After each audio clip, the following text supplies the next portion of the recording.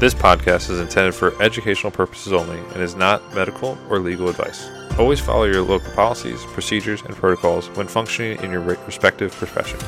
Additionally, the views expressed by the speakers and owners of this podcast are their own and do not represent the views of their respective employers. Listener discretion is advised. Alert Medic 1 response.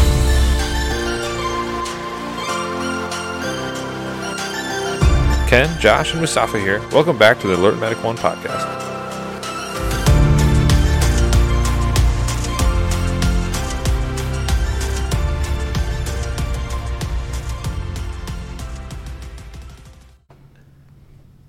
Whenever you're ready. So my name's Sam Weinstock, firefighter paramedic. I work with Josh down in the DC metro area. So I've been an EMS since 2008 and been a medic since I had my card in 2012. Right now I'm in education and instructing. Been doing that for a little bit. Worked in only pre-hospital environment, 911. Came from New Jersey. Worked hospital-based, and now I'm in a fire department-based atmosphere for the last 10 and a half years. So thanks for having me on. Oh, wait, I had a question. So where did you come from before? What state were you from? Jersey. Oh, nice, cool. That's like hospital-based? Yeah. Nice. 2 medics on a chase car, 2 EMTs on an ambulance. We were that's cool. Part of the hospital, just the MICU division. Okay. The medical ICU division. Mobile Right? intensive care units. That old MICU name for ambulances. Yeah. See, I never understood that because I always, in my world, MICU has always been medical ICU, so intensive care unit. So mobile, what's it stand for? Mobile intensive care unit. Huh. We had pumps and a lot more drugs. Yeah, I think that comes from like the Nancy Caroline, American Sirens based. Which I just days. ordered that, by the way. It should have got delivered yesterday. I'm in the middle of another book, side note, called Something, Sirens, and Something. It's written by a lawyer. Oh, you sent that to me.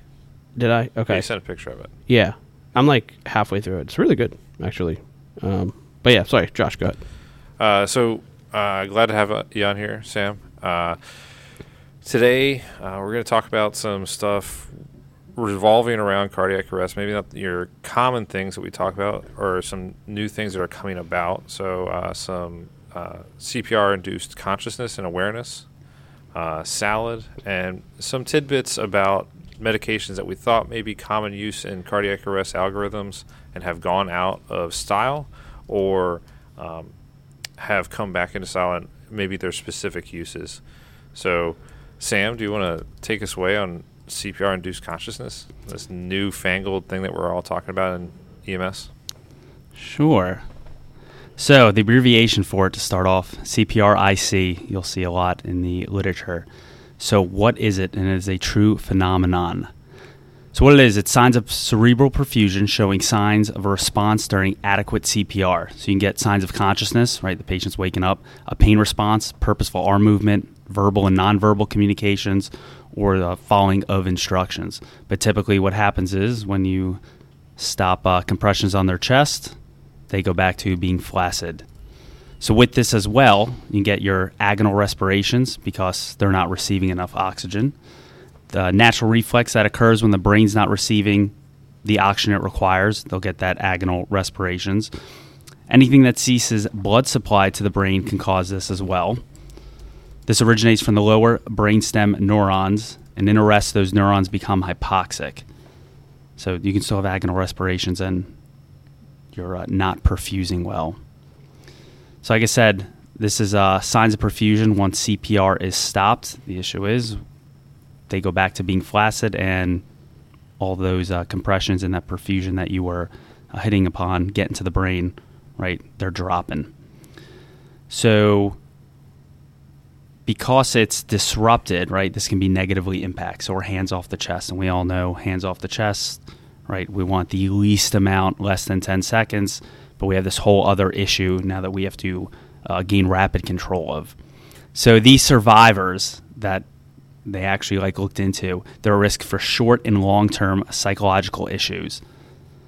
So we want to increase the quality of successful resuscitation and reduce that psychological impact. So yes, saying, hey, someone's alive, that's great, but now they also have this PTSD or this, they experience this abnormalness of their own resuscitation.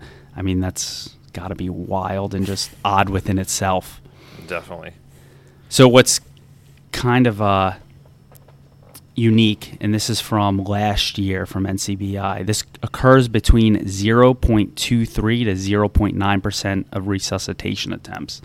So curious if it's still, I know it's going to be low regardless, but I wonder if now that we're properly documenting certain stuff like this, that if it'll be just a little higher, maybe over 1%, but overall it's going to be very low. I've never experienced it. I know people at work that have, and it's very unique. Mm-hmm. So this is associated with professional rescue or CPR, right? Typically a witnessed arrest, a shockable rhythm.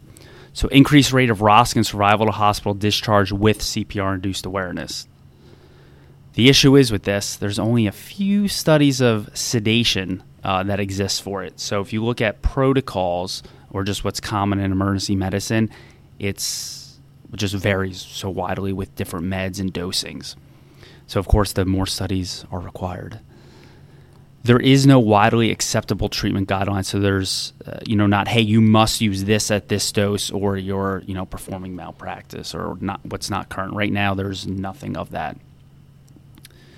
So, from Canada, from 2018, Official Journal of the College of Family Physicians from our folks up north.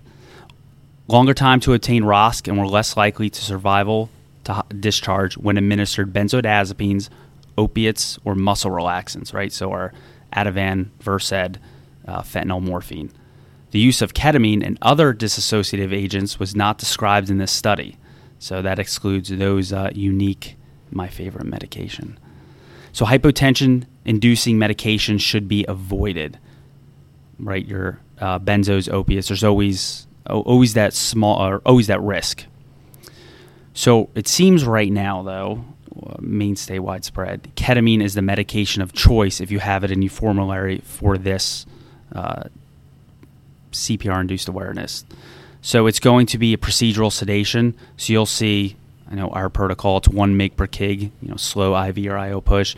I've seen stuff anywhere from 1 to 2, that procedural sedation dose. So this is complete dissociation effects, right? This is our high dose. This is our sedation. Just a little quick review, right? Our partial disassociation for ketamine, that's our middle recreational use. That's our no-go zone. And then you have your sub-dissociative effect, your analgesic or low dose. That's for your pain management for ketamine. So we're obviously giving much higher than that.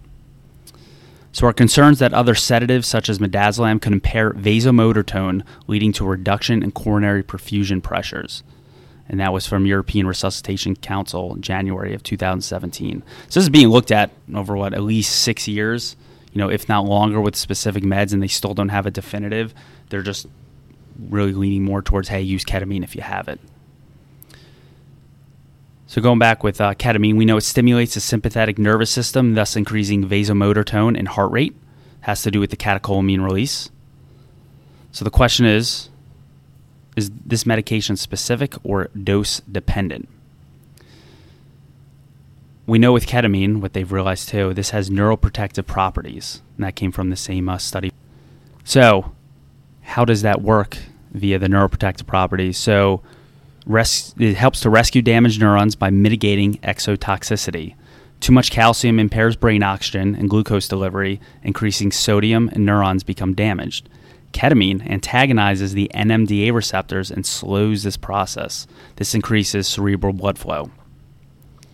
Which is what we're shooting for in our ROSC.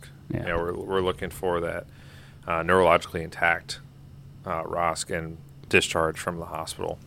And if you have these, CPR-induced awareness, like you're heading in the right direction. Mm-hmm. I'm not saying always, but it's looking promising. Then, the asystole, nothing changes. So analgesic use in patients during cardiopulmonary arrest. So most analgesics precipitate a drop in systemic vascular resistance, or your SVR, with the exception of ketamine.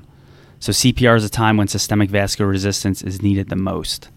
And I know with ketamine, right, you have a chance of decreasing blood pressure, right? There's always that chance. Typically, if you push it too fast via IV or IO, or they're already hypotensive, and then you give it, and also has to do with intubation with doing that whole procedure as well.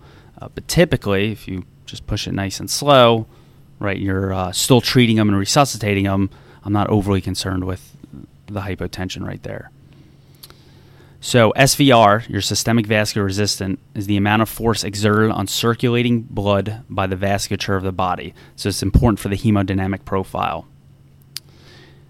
They did look at animal studies of cardiac arrest. So NMDA receptor antagonism has neuroprotective and positively influenced survival rate.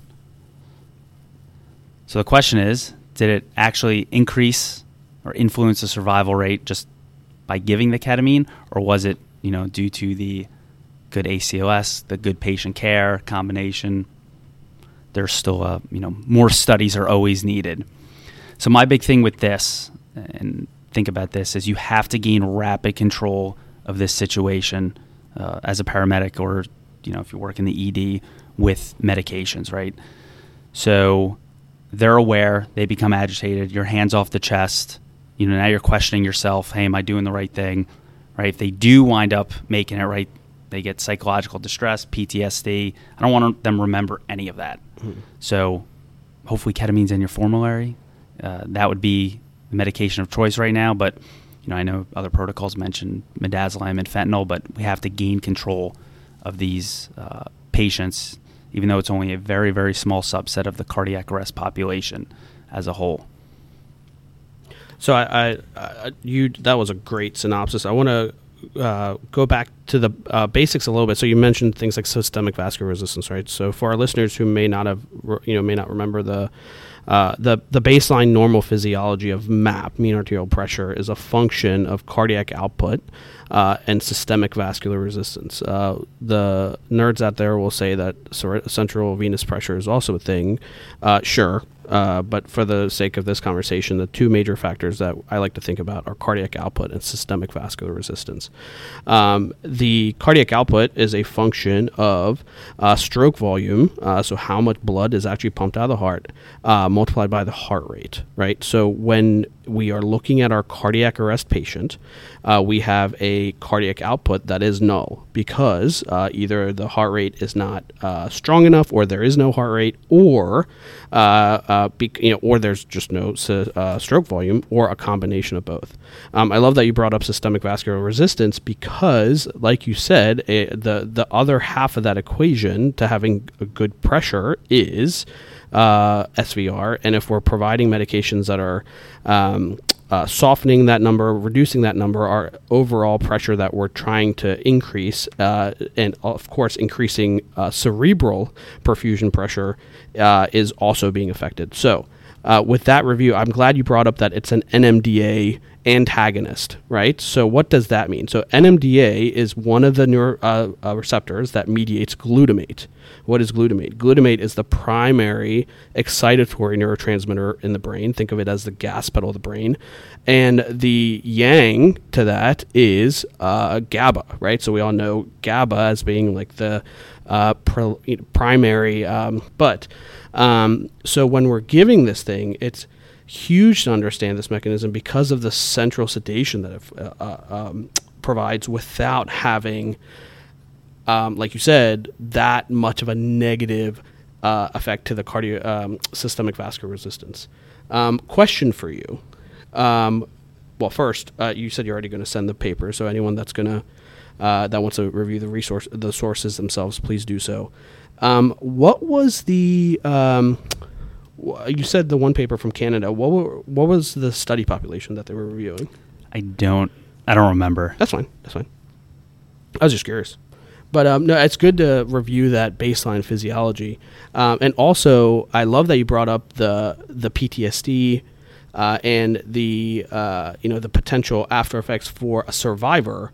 The other thing is you brought up, I think you brought it up, how the ultimate outcome is. And there's something called the CPC score that talks about how the quality of life after, and that was one of the things I wanted to bring up, here it is.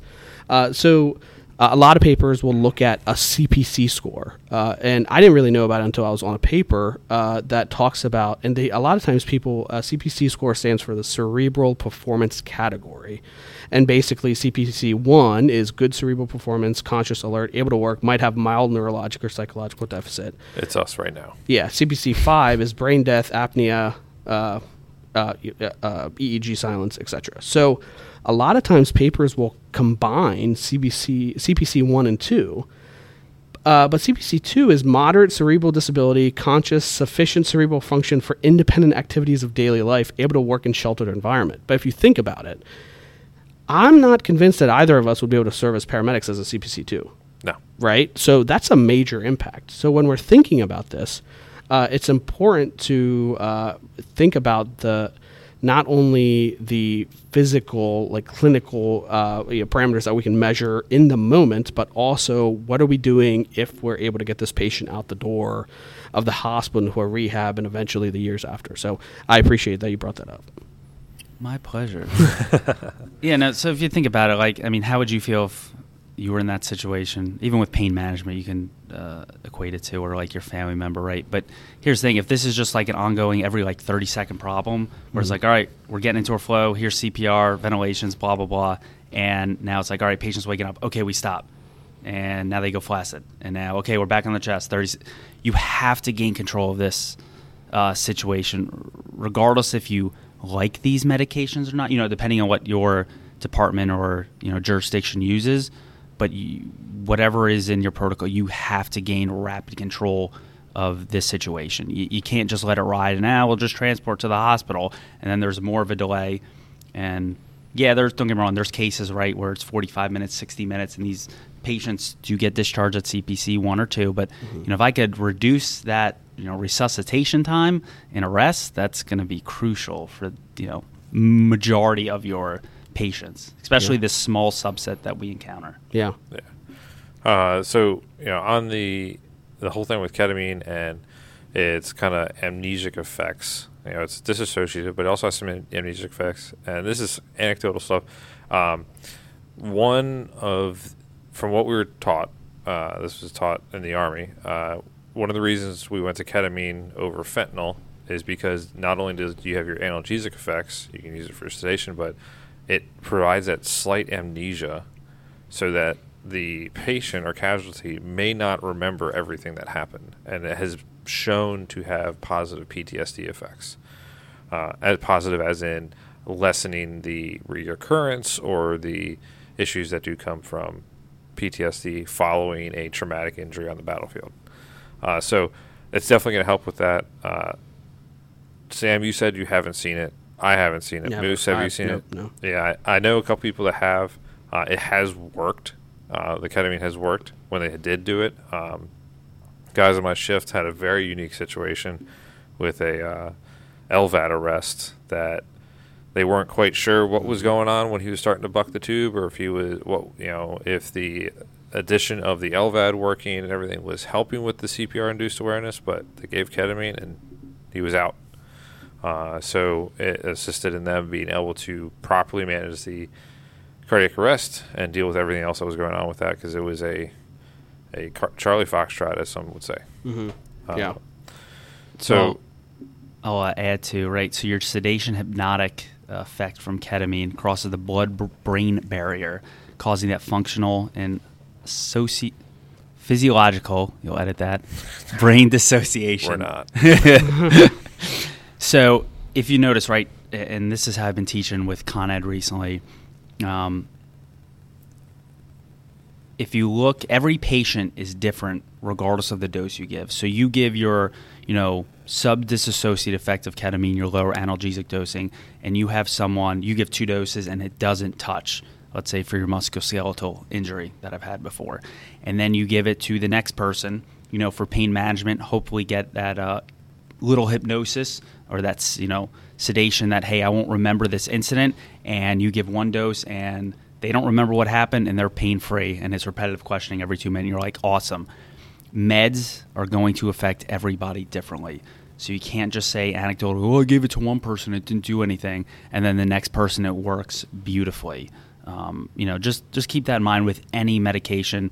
And your dosing of ketamine is, very important from your low to your no-go middle zone to your, 1 mg per kg full dissociation. Yeah, even though we're talking primarily about the ketamine usage and CPR-induced awareness or consciousness, the way I like to look at it is you either are going to give a dose that you don't think will work because it's so low, or you're going to give a dose that is so high that you think it's too much for what you're giving. For example, in severe agitation in the state of Maryland, it's 4 milligrams per kilogram with a max of 400. I am, yes. That is a lot of medication. And you're going to be like, oh my God, I'm giving this much to a patient. Or on the reverse side, as I gave a couple weeks ago, I gave 1.5 mLs, which worked out to 15 milligrams of ketamine and got a beautiful effect on pain sedation.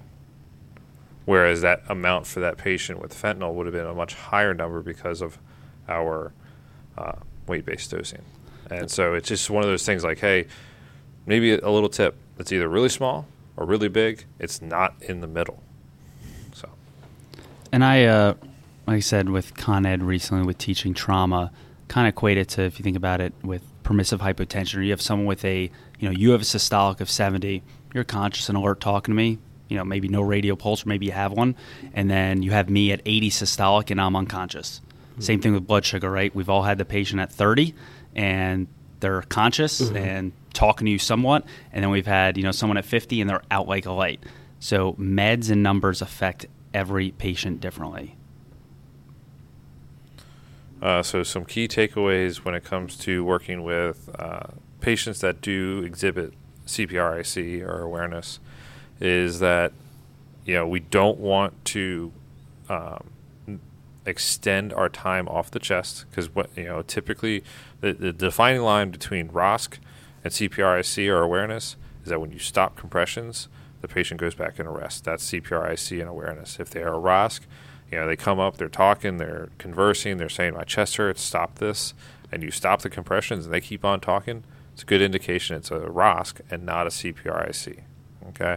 So, with that, if you stop compressions, they go flaccid again, reassess, get hands back on chest or Lucas started again, and go right back into your ACLS algorithm, and then start addressing, okay, even if they do start waking up again, you don't want to stop the compressions, because that is the key to this whole thing. That's our key to our cardiac arrest care is compressions and early defibrillation. But in this case, keep on doing the compressions, address the induced awareness with ketamine, and go from there. And we recognize the operational barriers to this, right? So when you're walking into a cardiac arrest, you're working a code.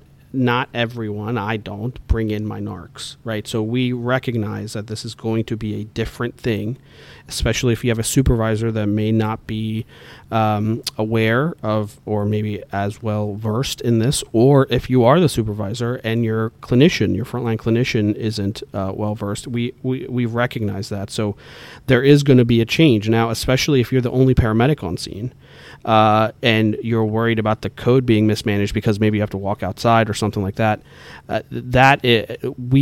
if you don't have good hands on chest and if you don't have the ability to provide good CPR, that code is futile anyway. So I'd love to hear your thoughts on this, but this should be considered a priority in your cardiac arrest management, because the core things we do that actually work in CPR is hands on the chest, good compression depth, making sure we're providing a good cerebral perfusion pressure, hopefully. So if you can't provide that because your patient's becoming aware, that foundational requirement is not being met. So hold this as a priority if it happens to you. So something to think about. I've talked about it in past episodes. The way the agency that Sam and I work for handle narcotics is that they are in our first in bag. That is a hallmark of how we deliver that portion of our care. But I'm betting that Sam, when he worked in New Jersey, he didn't have his narcs in his bag. They were probably locked up. No, they were. Okay, never mind. All the paralytics were with it too. Yeah, so I'm getting called out. No, so mine are locked up. Yeah, yours are locked up. I know there's other agencies within the state of Maryland that lock them up, and that you're not walking in the door with your narcs. And Just something to think about if your agency allows it, if your state allows it, if your med control allows it. Consider looking at avenues to make sure that you have what you need at the patient side every call. Because this doesn't apply to these calls. What else is in your narcs? Benzodiazepines for seizures. You walk in, you're talking to your patient, and then they go into a tonic-clonic seizure, and now you don't have your benzos. And say you are... And it's a persistent seizure. Yeah, persistent. Yeah. They're in status, and you are a lone medic on a chase car waiting for an ambo to show up for transport. Now you're in that moral dilemma. Do I leave the patient here and go get my benzos that are going to help alleviate this situation, or do I wait and try and manage this and possibly let them keep on seizing or going in and out of seizures back and forth? So it's just one of those things to think about. It's not the point of this episode, obviously, but take it as a grain of salt, think about it, and see if you can improve your system so you can deliver that patient care timely and efficiently every time. Yeah, no, absolutely. So, how about let's talk about bicarb.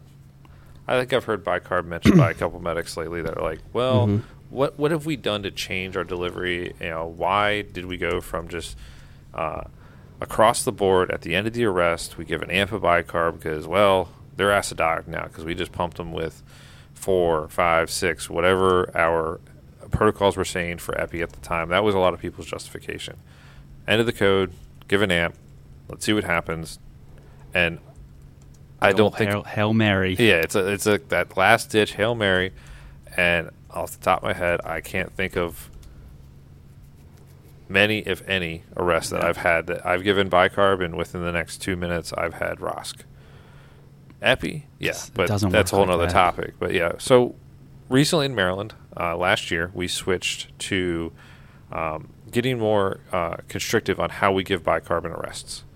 So we switched to if we have a suspected history or a known history of renal issues, dialysis, and that we're thinking that there's a possibility that the arrest was renal in nature or at least contributed by a renal failure, we're going to be looking at considering sodium bicarb and calcium channel or calcium chloride. Ugh.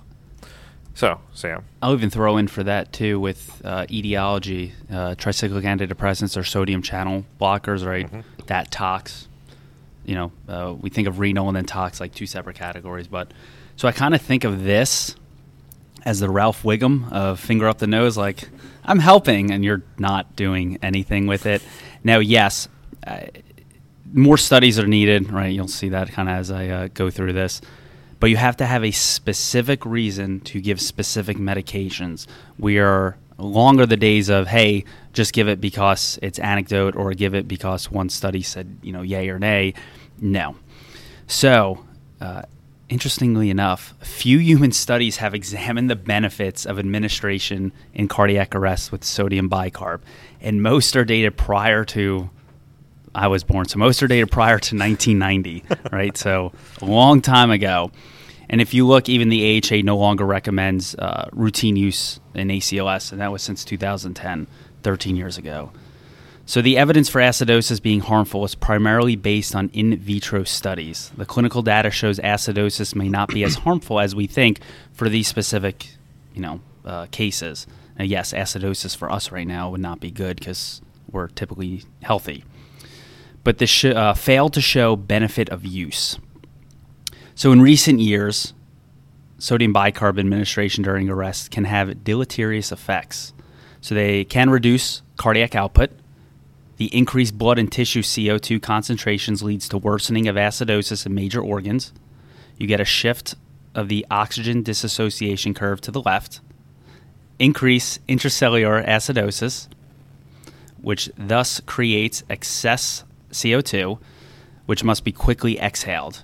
So if you're not ventilating the patient adequately, right, they become more acidotic when you give this bicarb therapy, right? So that's a huge proponent of it is, blowing this off. You can get hypernatremia and hyperosmolarity. Now, again, most people, they're like, all right, cardiac arrest, I just got to get a pulse back. But there's that downstream, right? You can get ROSC all day long, but if they don't make it to the ICU, or with a CPC score of 1 or 2 out of the hospital, I mean, you might give them a little more time for their family to say, family and friends to say goodbye, which is important too. But, if they're not making it to the ICU, it's like, again, the Ralph Wiggum, I'm helping, but they didn't go anywhere outside of the ER. So with this too, you can get an increase in ROSC, but it's not sustained ROSC. And depending on which article or study you read, you'll see that. So decreases rate of survival to hospital discharge, not statistically significant difference from survival to hospital discharge or good neurological outcome at 1 month. Again, this varies just a little bit depending on what article you read. Decrease in survival with favorable neurological outcome, then you have no difference in survival rate. And there was numerous observational studies of pediatric in-hospital cardiac arrest, about 4,800 patients, that showed significantly decreased rate of survival to hospital discharge with bicarb administration. So not only adults. Again, you have to have a specific reason to give a specific medication. You can't just, Hail Mary, we're at 25 minutes, just do it to do it. That's bad medicine. Yeah. And to highlight the specificity of giving bicarb in arrest right now. So I let it off with saying that last year in Maryland Medical Protocols, we changed how we give bicarb in arrest, and that it is specific to a thought of hyperkalemia or renal issues prior to the arrest or leading up to the arrest, and also sodium channel tricyclic antidepressants, phenobarbital overdoses, and severe metabolic acidosis. These are our indications to give calcium chloride and bicarb in arrests. And even there, above that, if you look in the algorithm, it's on, for the Maryland providers out there, it's page 43. It's your adult cardiac arrest. When you go into your PEA, if you have a wide QRS PEA, that's when we need to start thinking about, was this hyperkalemia? Is this possibly a channel blocker toxicity of some sort? Or is there severe metabolic acidosis for some reason? And that's where we need to start thinking, okay, are we going to give calcium chloride? Are we going to give bicarb? Are we going to give both or just bicarb? And so just to highlight it, hyperkalemia, you're going to give calcium chloride 1 gram IV IO and sodium bicarb 1 milliliter equivalent per kilogram IV IO, so 1 amp typically. And then for your channel blocker toxicities and severe metabolic acidosis, it's bicarb only at the same dosage. So this is putting the severe and almighty kibosh on bicarb on all arrests before we TOR. This is only in your PEA with wide QRSs. And just to highlight, the wide QRS points towards the possibility of hyperkalemia. If you remember hyper K, we start with the normal QRS, the T wave starts peaking up, and if you could see, my hands are peaking up together like a tent. And then as it gets worse and worse and worse, it bends down and comes down, and then it flatlines into death. So remember, as it widens out, that's showing that there's a possibility of it being hyper K or potassium related. Mm-hmm. So just to really hit on that so everyone understands. And the other point I'd like to say is, if you feel like this is one of the reversible causes, you should be treating it earlier, right? So This isn't something that we just shoot it off at the end. Yep. Like any other preventable cause, if you have a patient who you feel has a tension pneumothorax, you would be decompressing them earlier on to fix that thing. Just like that, if you have a suspicion of a specific cause, you would be treating that earlier. Now, calcium would be the priority in the hyper K scenario because of the benefit to cardiac contractility. But like Josh said, for those specific indications, it should be an early intervention, not an attempt at getting a catch-all response. Yeah. I want to talk about briefly because I think it's necessary to have a refresher on just acidosis and why are we even talking about this. So our bodies are constantly in a state of flux, right? And our body has 3 major intrinsic mechanisms to fixing acidosis itself. we already talked about the bicarbonate buffer system. There's also a phosphate buffer system and plasma protein. We don't have to talk about that. But the reason this matters is because chemicals don't function in isolation in our body. They're I'm sure at some point in your paramedic education, I hope you heard about this thing called carbonic acid, right? So in our bodies, CO2 and water disassociate into bicarbonate ions and protons, hydrogen protons, but this intermediary carbonic acid matters for various reasons because the functions of life can't work if you're not in a specific pH range, right? We always teach 7.35 to 7.45. When you're just empirically throwing bicarb into an already sick patient, you already mentioned the effects on cooperativity on the oxygen hemoglobin dissociation curve, but also we're just kind of throwing their molecular environment into just nonsense for no reason, right? So when the whether it's a tricyclic or something like that, their baseline level has been shifted from normal, so then we're fixing it with the bicarb. But if there's nothing going on, you're just harming your patient. So I just wanted to stress that because, again, why I always think having understanding of normal stuff is important to then know why we're treating it. But yeah, so great comments from both of you guys. But yeah, I want to make a comment. One, I'm glad you're handling that part. Two, you were not reading off of a script. You were just talking. Just so everyone's aware. This is Moose. He is our resident physiology encyclopedia, I just love basically. This stuff. Yeah.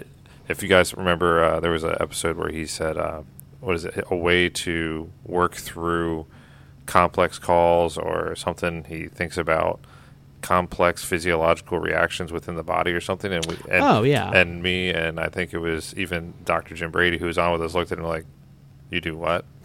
Yeah. Well, I mean, I, it's just how my brain works. I think it's just I don't know. Well, I don't want to go on my diatribe. I to point it out, give you credit for that. Thank you. Thanks. And one last thing, Moose said, do this early. Remember, and not to bring out some PTSD for paramedic students. H's and T's. I know I hit that a lot with our students this past class, where you'd get into your PEA and your asystole algorithms and you just would forget H's and T's. This is all part of that. You should be identifying these things early, thinking about them, like I'm saying, in your sub 10-minute time frame of your cardiac arrest. And I'm so happy you brought this up because so we changed that protocol got changed to manage PEA and asystole, right? It went from just having H's and T's to having a rational approach to PEA.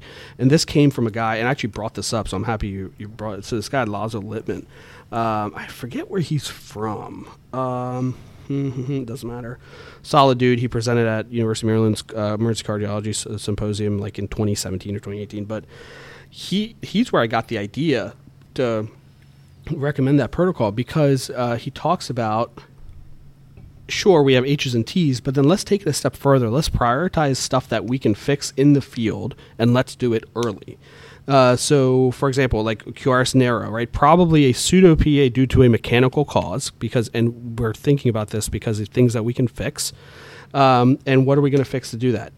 Whether it's generally it could be a right ventricular obstruction, but more so, the heart's working the way it's supposed to work because a normal QRS complex is narrow. So we got to fix something else.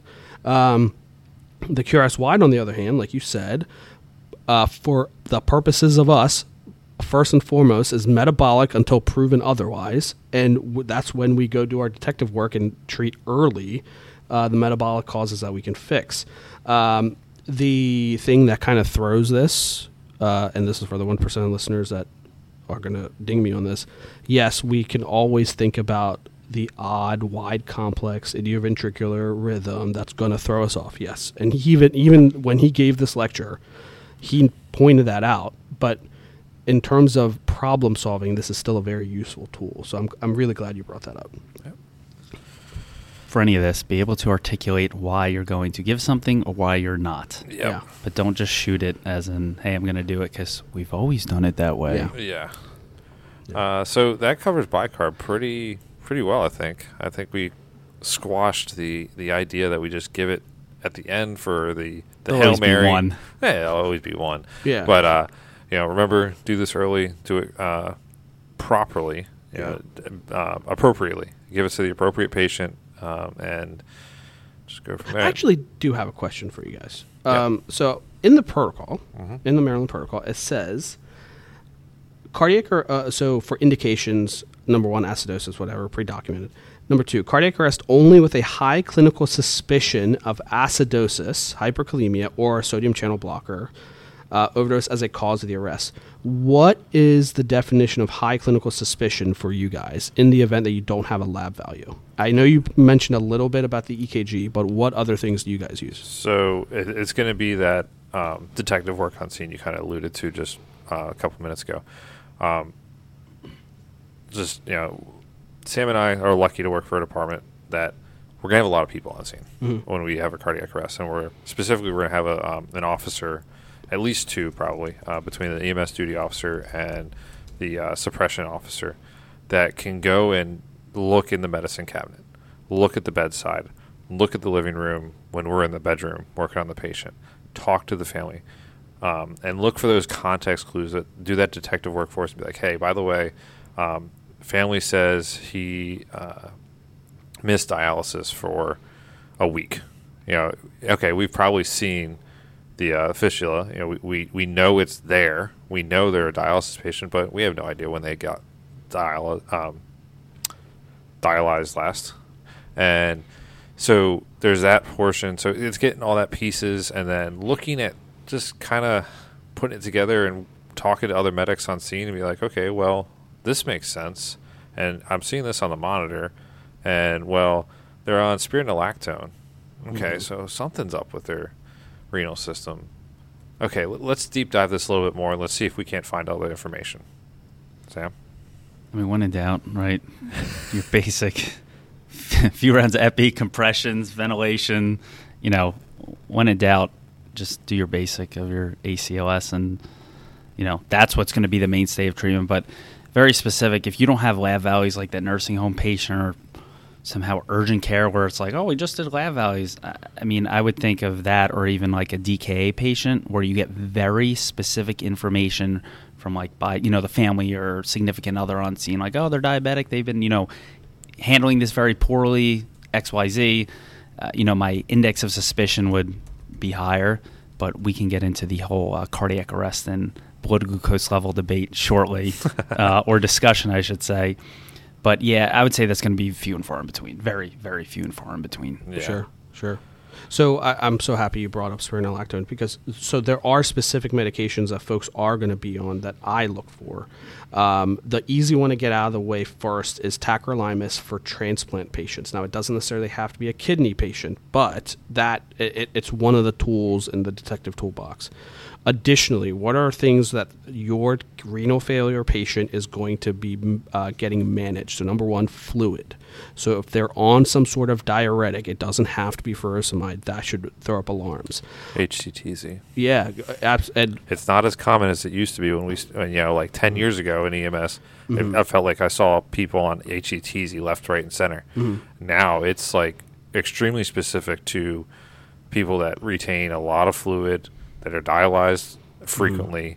It's much more specific. Yeah, and HCTZ in isolation, because there are agents that are coupled with other, like losartan and HCTZ.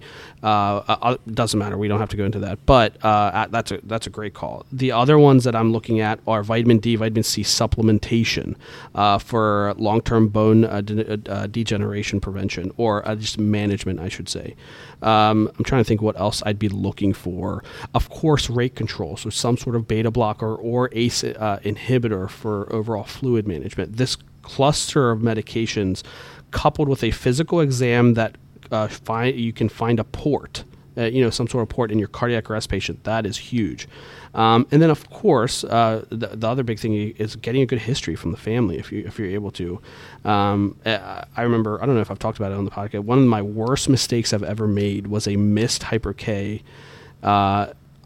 for some reason I thought it was a paced rhythm, and but the family told me he hadn't gone to dialysis. He had a rate, I can't remember the exact number, but he was obviously bradycardic. I don't know what I was thinking, but when I showed up to the hospital and they gave him calcium and the guy it fixed his heart rate, I felt like such a dumbass. And looking back at it, I was like, man, I had all the clinical indicators. Why didn't my brain go there? And I don't know. I still don't know, but I learned a lesson that day. Right. So, yeah, Gary, I don't know why I went on that diatribe, but yeah. It's talking about, things to look for, and especially in the med list, you hit on specifically spironolactone. Spironolactone, HCTZ, Lasix, and bumetanide. Yeah, another loop yeah. diuretic. So those are all end loop diuretics. Okay, if you guys remember back to your physiology, hopefully it was covered in your paramedic class. The end loop diuretics, it's kind of usually is shown in an infographic of this, S turning loop of what looks like a vessel. And then they show that it works on different portions. And these meds, and I believe it starts basically the least effective is HCTZ. Basically, it's at the top, and then works down through bumetanide, spironolactone, and then Lasix is the end all be all, because that is just straight get rid of fluid.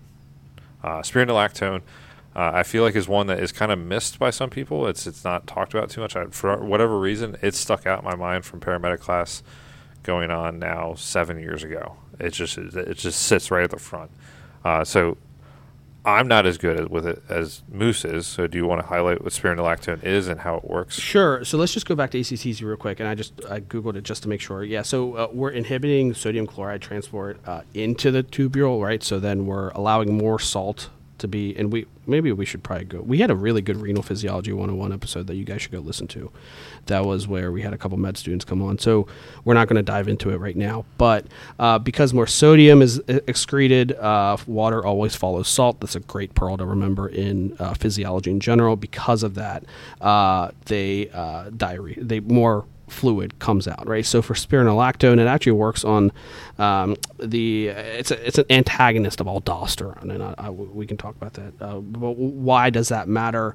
It's in a similar way, like Josh said, allows for better fluid management. Of course, our kidneys are not only do they think of it as a excretory organ, right, for lack of a better term, that manages excretion, and more so, man, my professor from Towson is going to kill me if he hears this.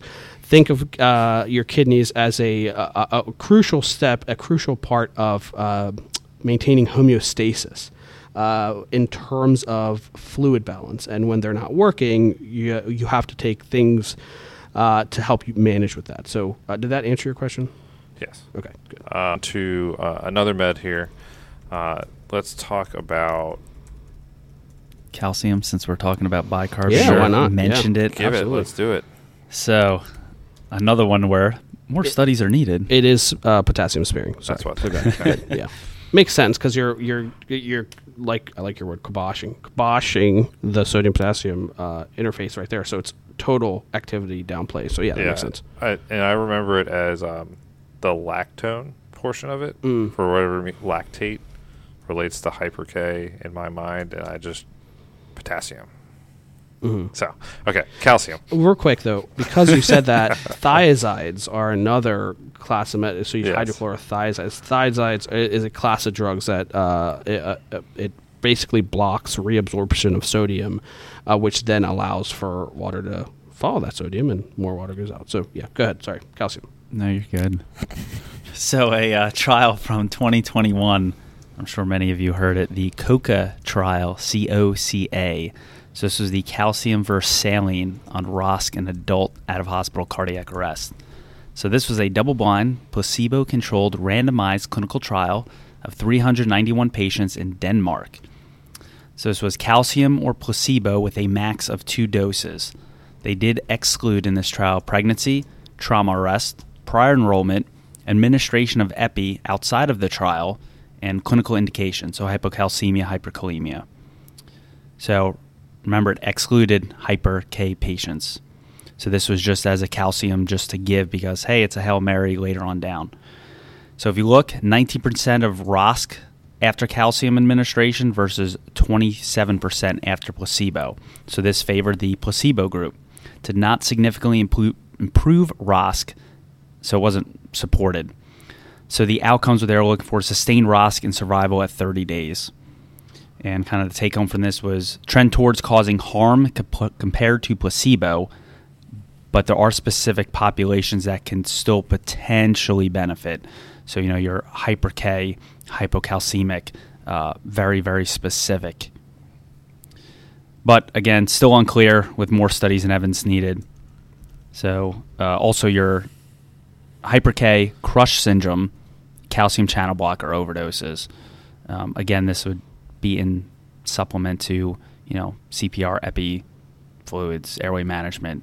But you have to be able to articulate a specific reason of why, not just give it to give it. Yeah. This study, looking at it right now, even just if you look at the key points right at the top, like Sam said, 19% had ROSC post just blatant calcium administration. No indication, just give it because that's how we used to do it. Send it. Yeah, just full send. Whereas 27% with just saline. Okay? So in research studies, it correctly shows you that there is a actual very significant difference between giving it and not giving it. That, once again, we are highlighting that, or not we, but medicine in general, and these studies are highlighting that you need to give these meds in specific reasons. And then, in fact, if you are just empirically giving stuff like sodium bicarb, calcium, a couple other medications, you actually may be driving down your possibilities of getting ROSC and having that CPC-01, having neuro-intact outcomes, and that patient walking out of the hospital and, going on to whatever life they go on to. So, make sure, once again, you're doing these for very specific reasons. There's a reason it's in the protocol like it is. It's not just because we want the state or your agency wants to hand tie you on things that you used to be able to do all the time. No, there's a reason. It's evidence-based reasons. Mm-hmm. So, I think it might be helpful for folks to just a quick review of where calcium fits into the cardiac cycle, right? And why are we even caring about it? So, baseline, how should I say this without snowing people?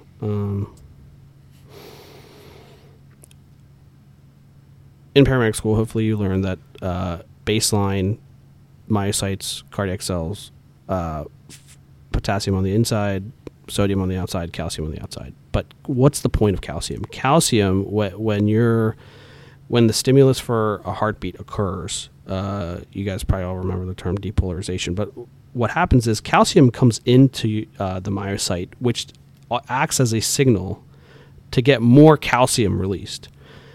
Because of chemical imbalances, that calcium doesn't go into the cell because of so much potassium outside of the cell, in this one example of hyperkalemia, increasing the concentration of calcium outside of it, think of it as an individual cell, makes the environment conducive for calcium going into the cell like it's supposed to and doing its job, thus causing a heartbeat. It's important to remember, like Josh said, if there's no calcium issue, or if there's no issue that needs that increased calcium outside of the cell, you're just causing harm. You're not doing anything. And if anything, you're making the patient hypercalcemic, which in their already shocky state or whatever, you're just making things work. That was not my best explanation. Worse. But making things worse. All right, yeah. What did I say? Making things work. I'm helping. Yeah. So, yeah. So, I don't know. We don't have to edit that out, but that wasn't the best explanation. It works. Yeah. Calcium. Kibosh, done. We know why we don't use it all over the board anymore. We know why we don't full send on it. We know why we give it for specific reasons. But when it's needed, it's needed. There's a reason they removed the consult. Yes. In Maryland. There's Yes. a reason for that. I mean, apart from we shouldn't be consulting for stuff we need to do anyway, but for this specifically, if you have someone that's missed dialysis, that's bradycardic that has that textbook hyper K EKG, like give it. You're gonna see results right now. There's not a lot of things we see results immediately. This is one of those things. Hey, give it, and in your hyper K, I know this outside of cardiac arrest, give it first.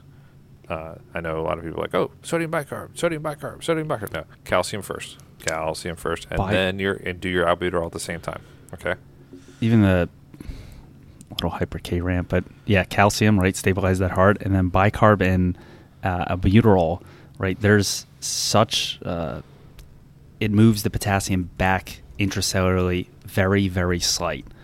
So calcium, so your patient doesn't arrest. Yeah, calcium stabilizes that cell wall, and then that albuterol pushes it back in, and bicarb is the last of the four. We can't give the second med, but we won't talk about that today.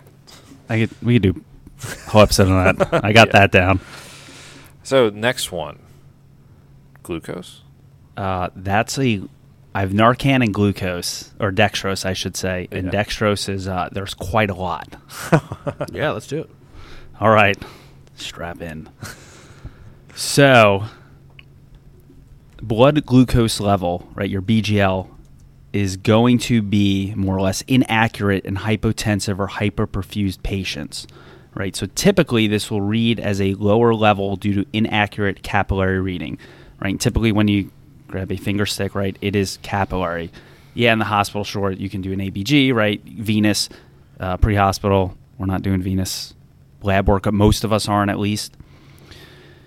So, if someone is hypotensive, hyperperfused, you should really be looking at that venous blood. But since we don't have that, kind of here's the everything else behind it. Oh, I just want to put in a thing for anyone listening that takes the the IV thing, and like, have you guys ever seen that? They put the pen in. Don't do that, because I actually have seen one of those things break.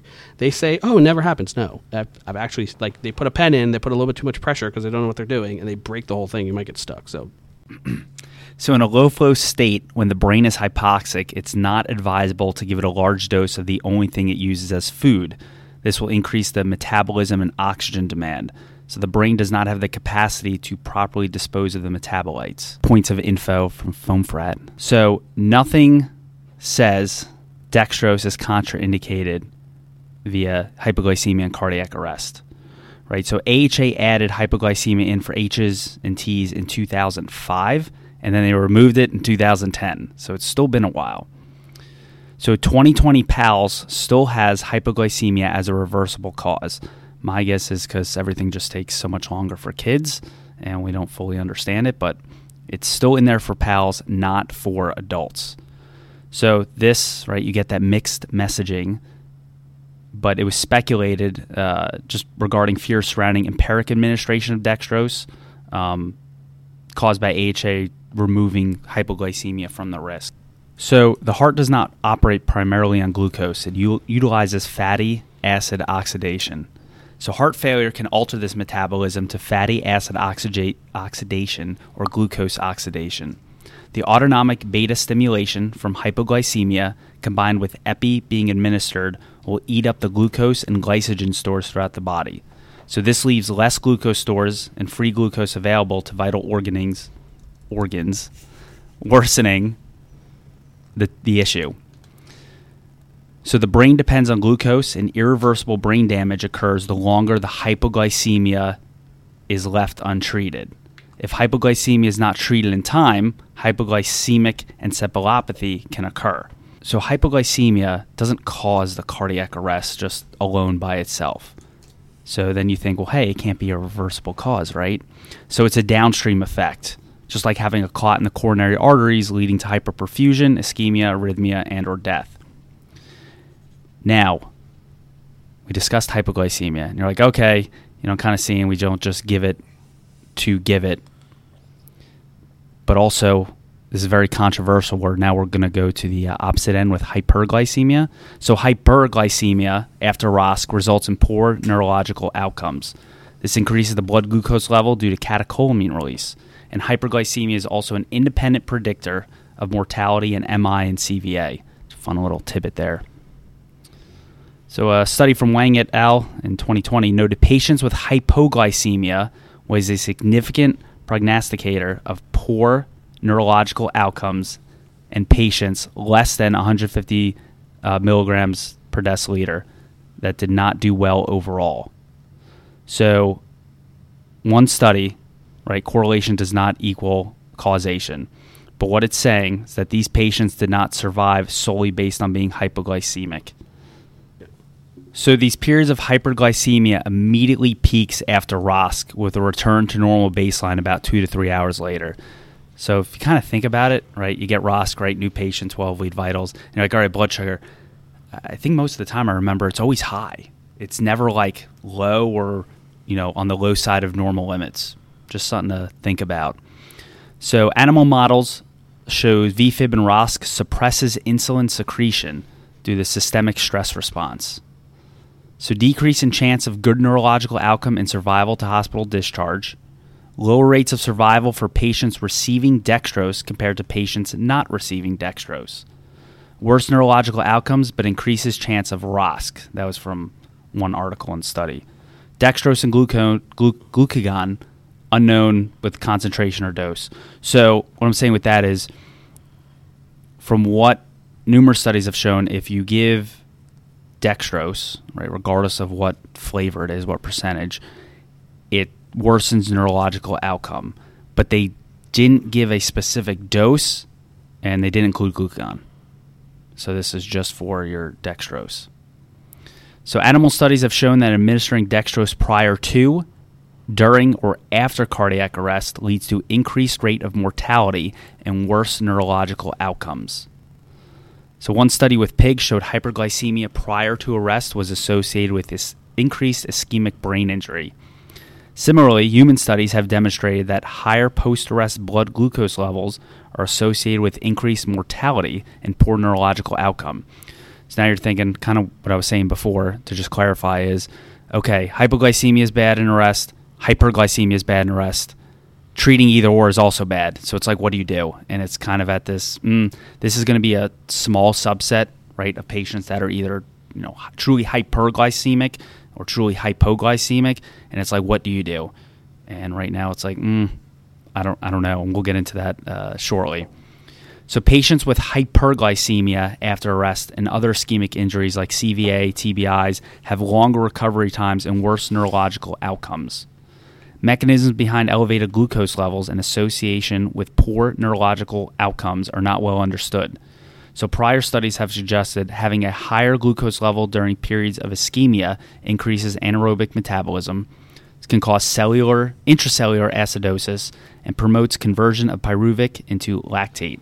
May decrease cerebral blood flow, exacerbating the cerebral ischemic injury. So if you get ROSC, right, obtain your blood sugar.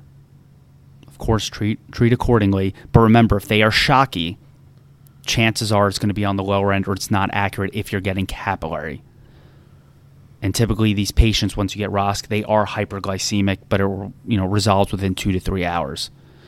Don't just empirically administer to administer, right? So this is going to be a very, very specific time of, really what comes to mind is, hey, they were trying to commit suicide or somebody accidentally gave them too much insulin, right? And I have a very specific, case of, hey, they have way too much insulin, right? This maybe aided into what's going on. Now I'm going to treat it. But to just treat it because I see a number, it's inaccurate with the capillary reading off the bat. So to just treat it because of a number, I would say it's not the most beneficial to the patient. Because as I said, right, hypoglycemia, you give dextrose, worse neurological outcomes. Being hyperglycemic, also not good. We need that fine balance. I think the general theme for today's episode is don't just do stuff to do stuff. Yeah.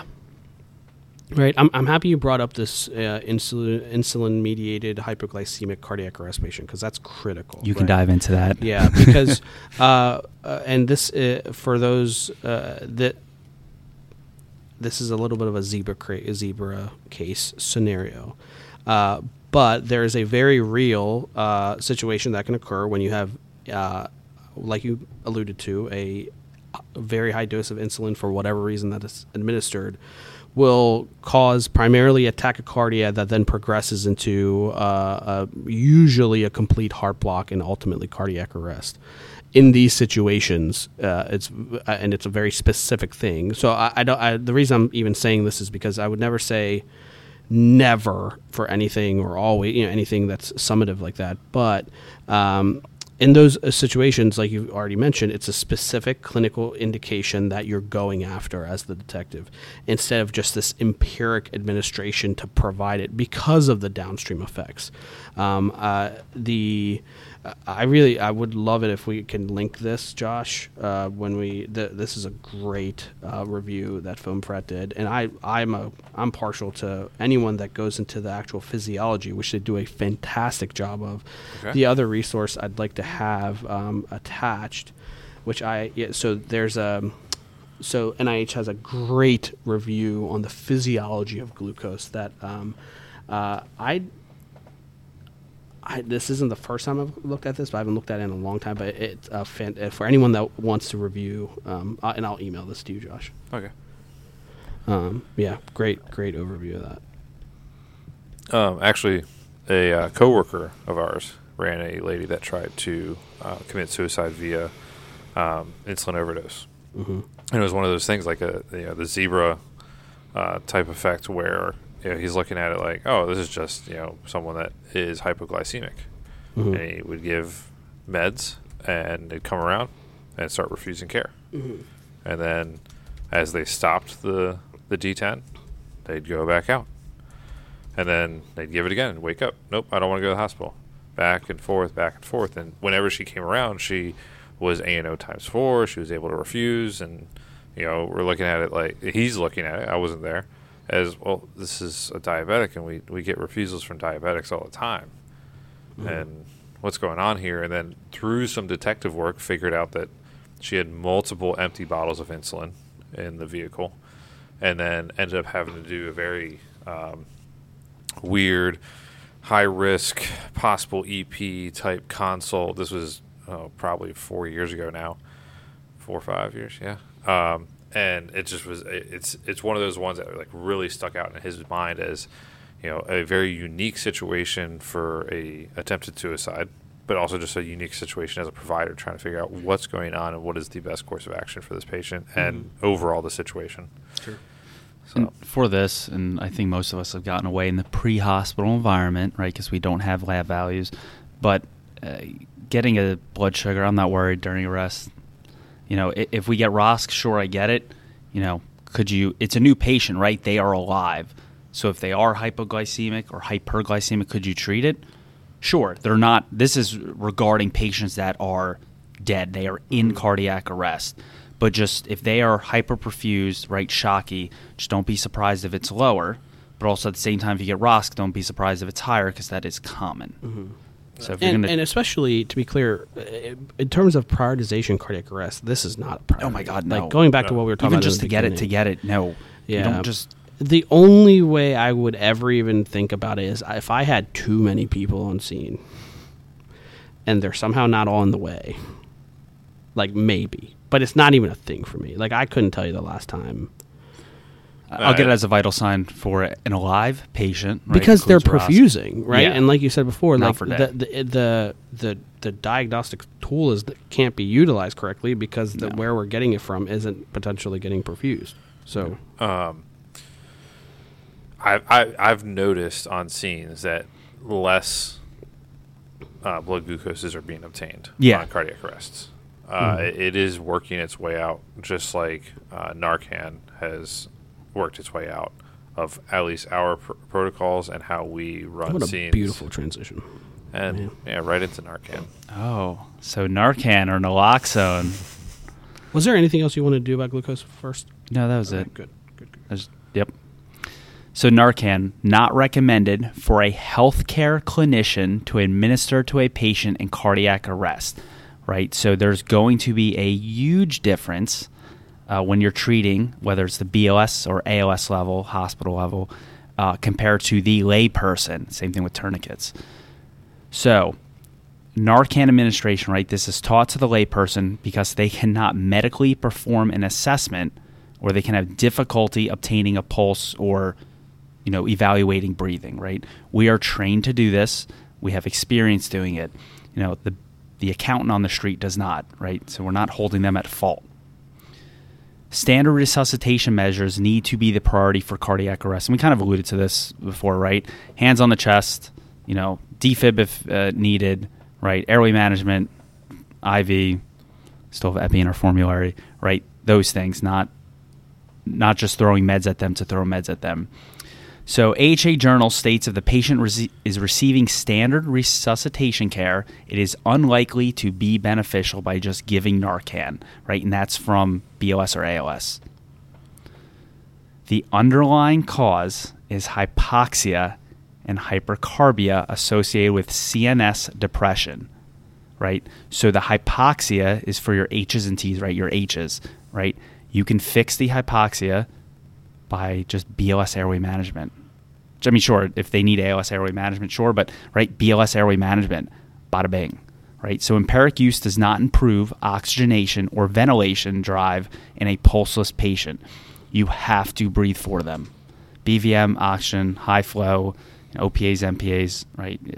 Once they are dead, right, let's fix that hypoxic issue.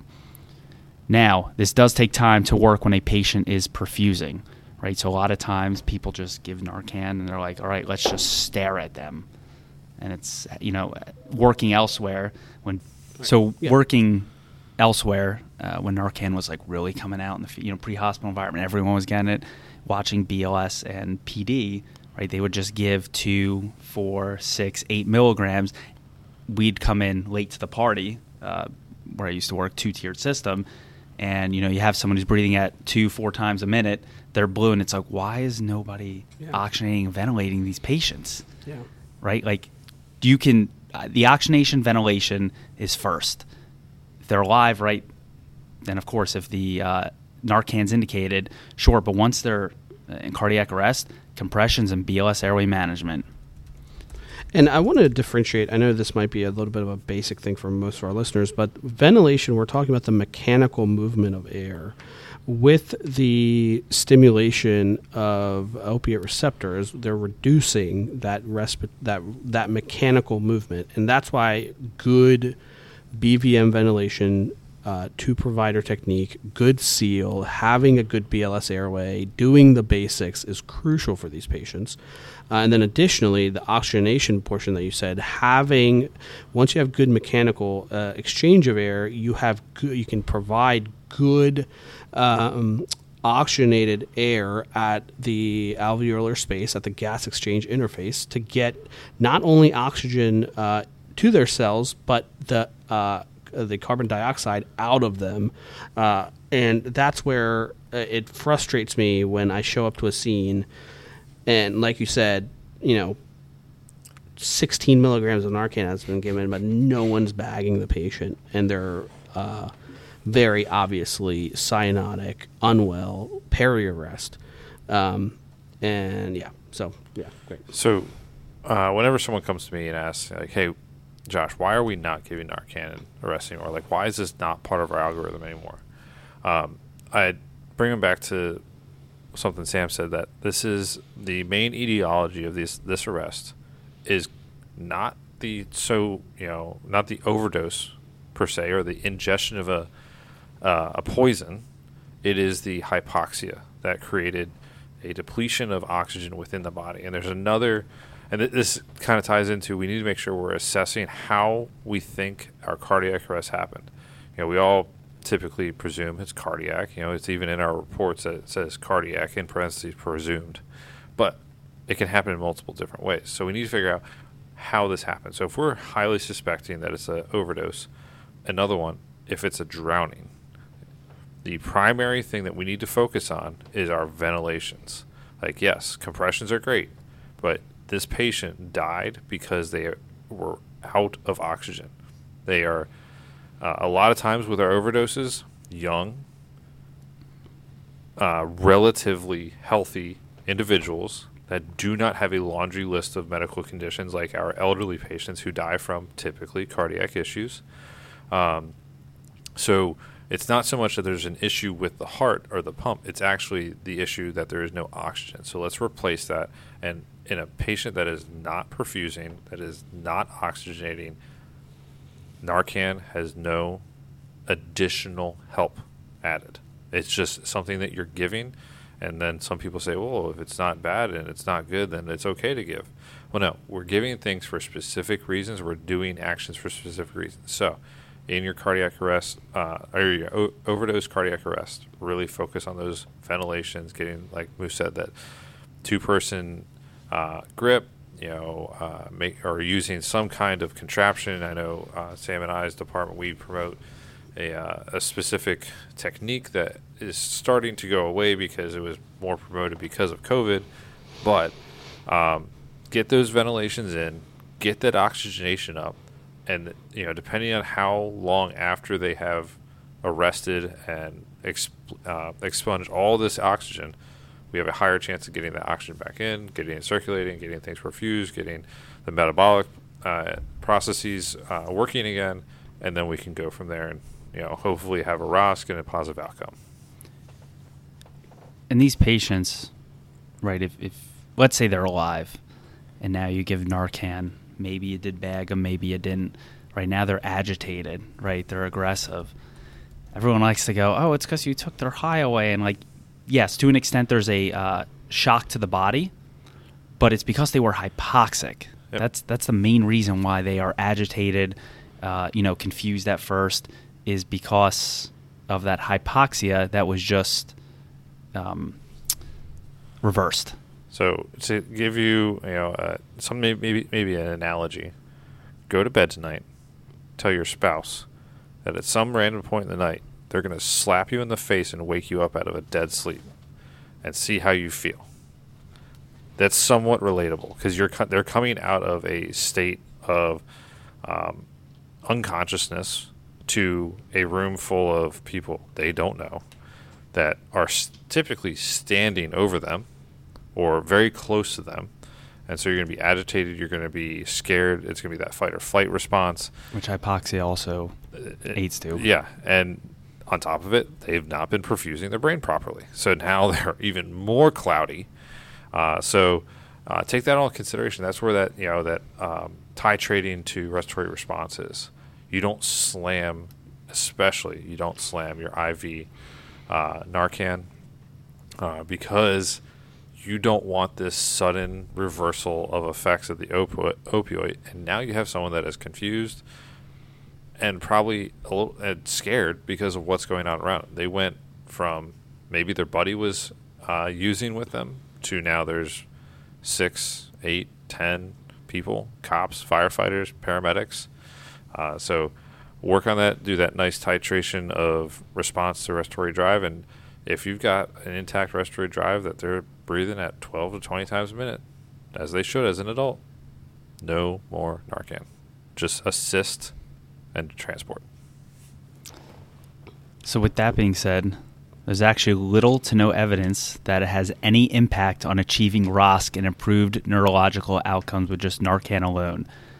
And something I learned from this, several studies have shown opiates have neuroprotective properties in cardiac arrest.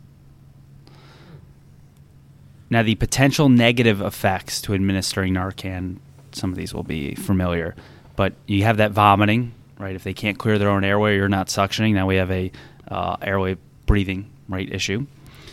You can get this withdrawal shivering that increases oxygen demand. VFib or VTAC, secondary to withdrawal in an already irritated hypoxic heart. So rarely reported as a serious complication, but like we were saying before, I just want small titratable doses, not 4 milligrams IV at a time. According to NIH, it seems like they have a good amount of data for this, Narcan may induce VFib in ROSC patients. So if you think about it, right, hopefully if you already got to the point of ROSC, you've been oxygenating and ventilating these patients, right? At this point, just continue doing what you're doing. I'm not worried about giving a medication, right? Hopefully by this point you have a supraglottic or endotracheal tube in, and you are fully managing that airway. I'm not worried about reversing them breathing. I'm going to breathe for them. So with that, the heart is also extremely irritated from hypoxia and injury during the arrest state, including opiate withdrawals. So think about it's like gasoline on fire, right? So, the heart is extremely irritated and angry. Now I'm reversing that. It's not helping. Let's just continue oxygenating and ventilating those patients and monitoring their airway and breathing. Awesome.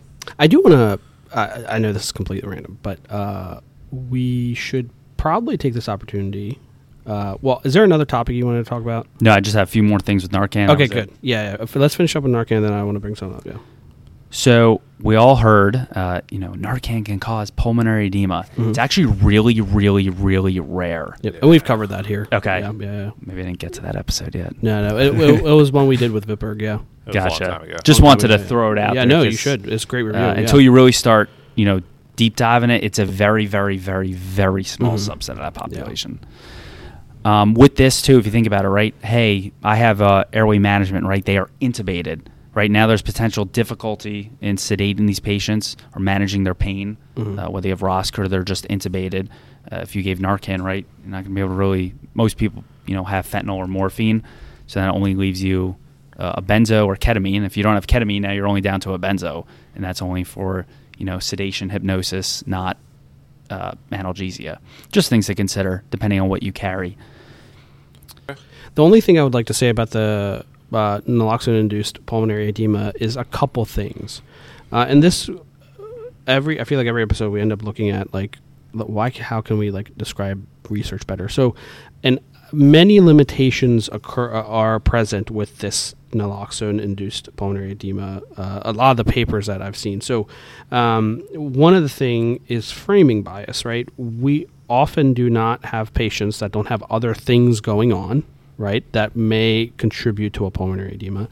Additionally, at least from when we recorded previously, a lot of the understanding came from the perioperative setting, which is very different from the pre-hospital setting, right? So a lot of the ambiguity comes from that. I think, of course, it's been established it's a very low rate of occurrence. But I think additional work does have to be done to have the exact prevalence of this occurring from pre-hospital administration of naloxone, especially because we have a global underreporting of naloxone administration because of the availability, which I think it's great that we have increased availability of naloxone. But I think once we bring that larger picture into focus, we'll have a better idea of what the occurrence rate is and the other crucial items. And just to reiterate with this, right, we're specifically talking about cardiac arrest. I know we kind of brought up the whole when they're patient alive, right? Mm-hmm. The first thing is oxygenation, ventilation. Yep. Then if it's indicated, sure, give the Narcan. Mm-hmm. But your first thing should not be going through the bag trying to get the medication when the person's blue and breathing at 2 times a minute. Exactly. BLS first. Yes. Yeah. That's what I got. So I wanted to bring up xylazine, because that seems to be one of the biggest, highest topics right now. And just number one, wanted to get your thoughts on it as we finish up here, and then I'll provide a brief overview and why it matters. So I don't think I've seen it. Mm-hmm. I know that we in our department put out an email about it, along with some additional information. The FDA and the CDC's. There's the FDA and one other. DEA's paper on it. I know I heard it in another podcast recently. That is one that it's going to be a tough one to deal with when it does present itself, because I think, unfortunately, some of us are going to fall into things are not getting better, so I'm going to keep on giving this medication. Mm-hmm. Even though we know it's not going to work, and we're seeing, cases that do have it, upwards of, 16, 20 milligrams of Narcan being administered to these patients, and nothing's happening. So I think it's xylazine could also be a reminder, like, hey, just because we have a med doesn't mean it always works. Doesn't mean it's always indicated. And that we need to look at the broader picture of what's going on with the patient, and this patient just needs to be oxygenated, ventilated, and well perfused. Yeah. I know I can't think of the podcast. I was driving up to my last day of drill when I was listening to it, but they're talking about these patients are down in a overdose state for like 6 to 8 hours at a time, and they're requiring some pretty intensive management because they're getting tubed, they're getting ventilated, because you can't sit there and BVN them for 6 to 8 hours. Yeah, so they are presenting a unique scenario to our field right now. Yeah. So Sam? Yeah, Sam. Yeah. I have not seen it. Being at the academy, I don't see that kind of stuff. Sure. No, it's a newer issue. I haven't deep dove it yet. Sure, yeah. So let's do a brief recap of naloxone and opiate stuff first, right? So there's 3 primary opiate receptors. When we're giving naloxone, it's something that's competing for a receptor site, and there's a finite amount of receptors, right? So when alluding to what Josh was talking about, eventually, when you have all of your opiate receptors saturated, there's a maximum point where giving more Narcan's not going to do anything, right? Because you're already sort of fixing that problem. And sure, you're going to have more circulating naloxone, right? But there's a ceiling to benefit, right? Where if you're still seeing sedation, that's where things like xylazine could be a potential cofactor in the patient's sedation and mental status. So let's do a quick review of adrenergic receptors, right? So we at paramedic school, we know beta 1, beta 2, beta 3, right? And we learn about alpha 1 receptors that I imagine the average paramedic thinks that it's and believes rightfully so that it has to do with vasoconstriction. Whereas beta 1, beta 2, beta 3 are providing the same physiological function, alpha 1, alpha 2 are, so think of them as opposites of each other. So when we're talking about alpha 2 receptors, we think of it as, and I should say, xylazine is a strong agonist of alpha 2 receptors. Think sedation. Think decreased release of norepinephrine centrally, central nervous system, and causing sedation. What is going on with because it's an alpha 2 agonist, we're causing a more centrally mediated sedation, which is not going to be affected at all by naloxone because it's a completely different receptor type. What are we going to be seeing with these folks? Sustained sedation with no effect from naloxone. But how do we treat it? We do the same thing, right?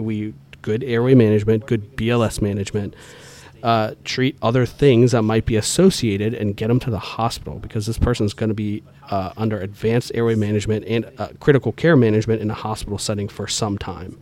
So I just wanted to bring that up because I've been seeing it everywhere, but I feel like folks don't know, exactly what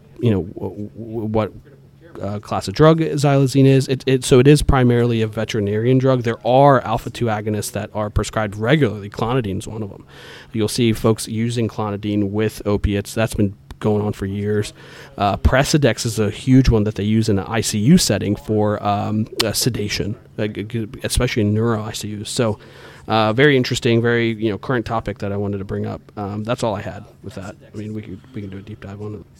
Yeah. You got anything, dude? No, that's it. Hey, thank you for coming on. Seriously, this was great. My pleasure. You're welcome anytime. Oh, thank you. Yeah, seriously. Yeah. So thanks for listening, everybody. Thank you, Sam, for coming on. Wherever you're listening, please hit a subscribe, follow us on Instagram, Facebook. We're trying to get that built up more and more. I hope you guys are enjoying it. But wherever you are, thanks for enjoying. Thanks for listening. Have a good night, good morning, good day, and be safe.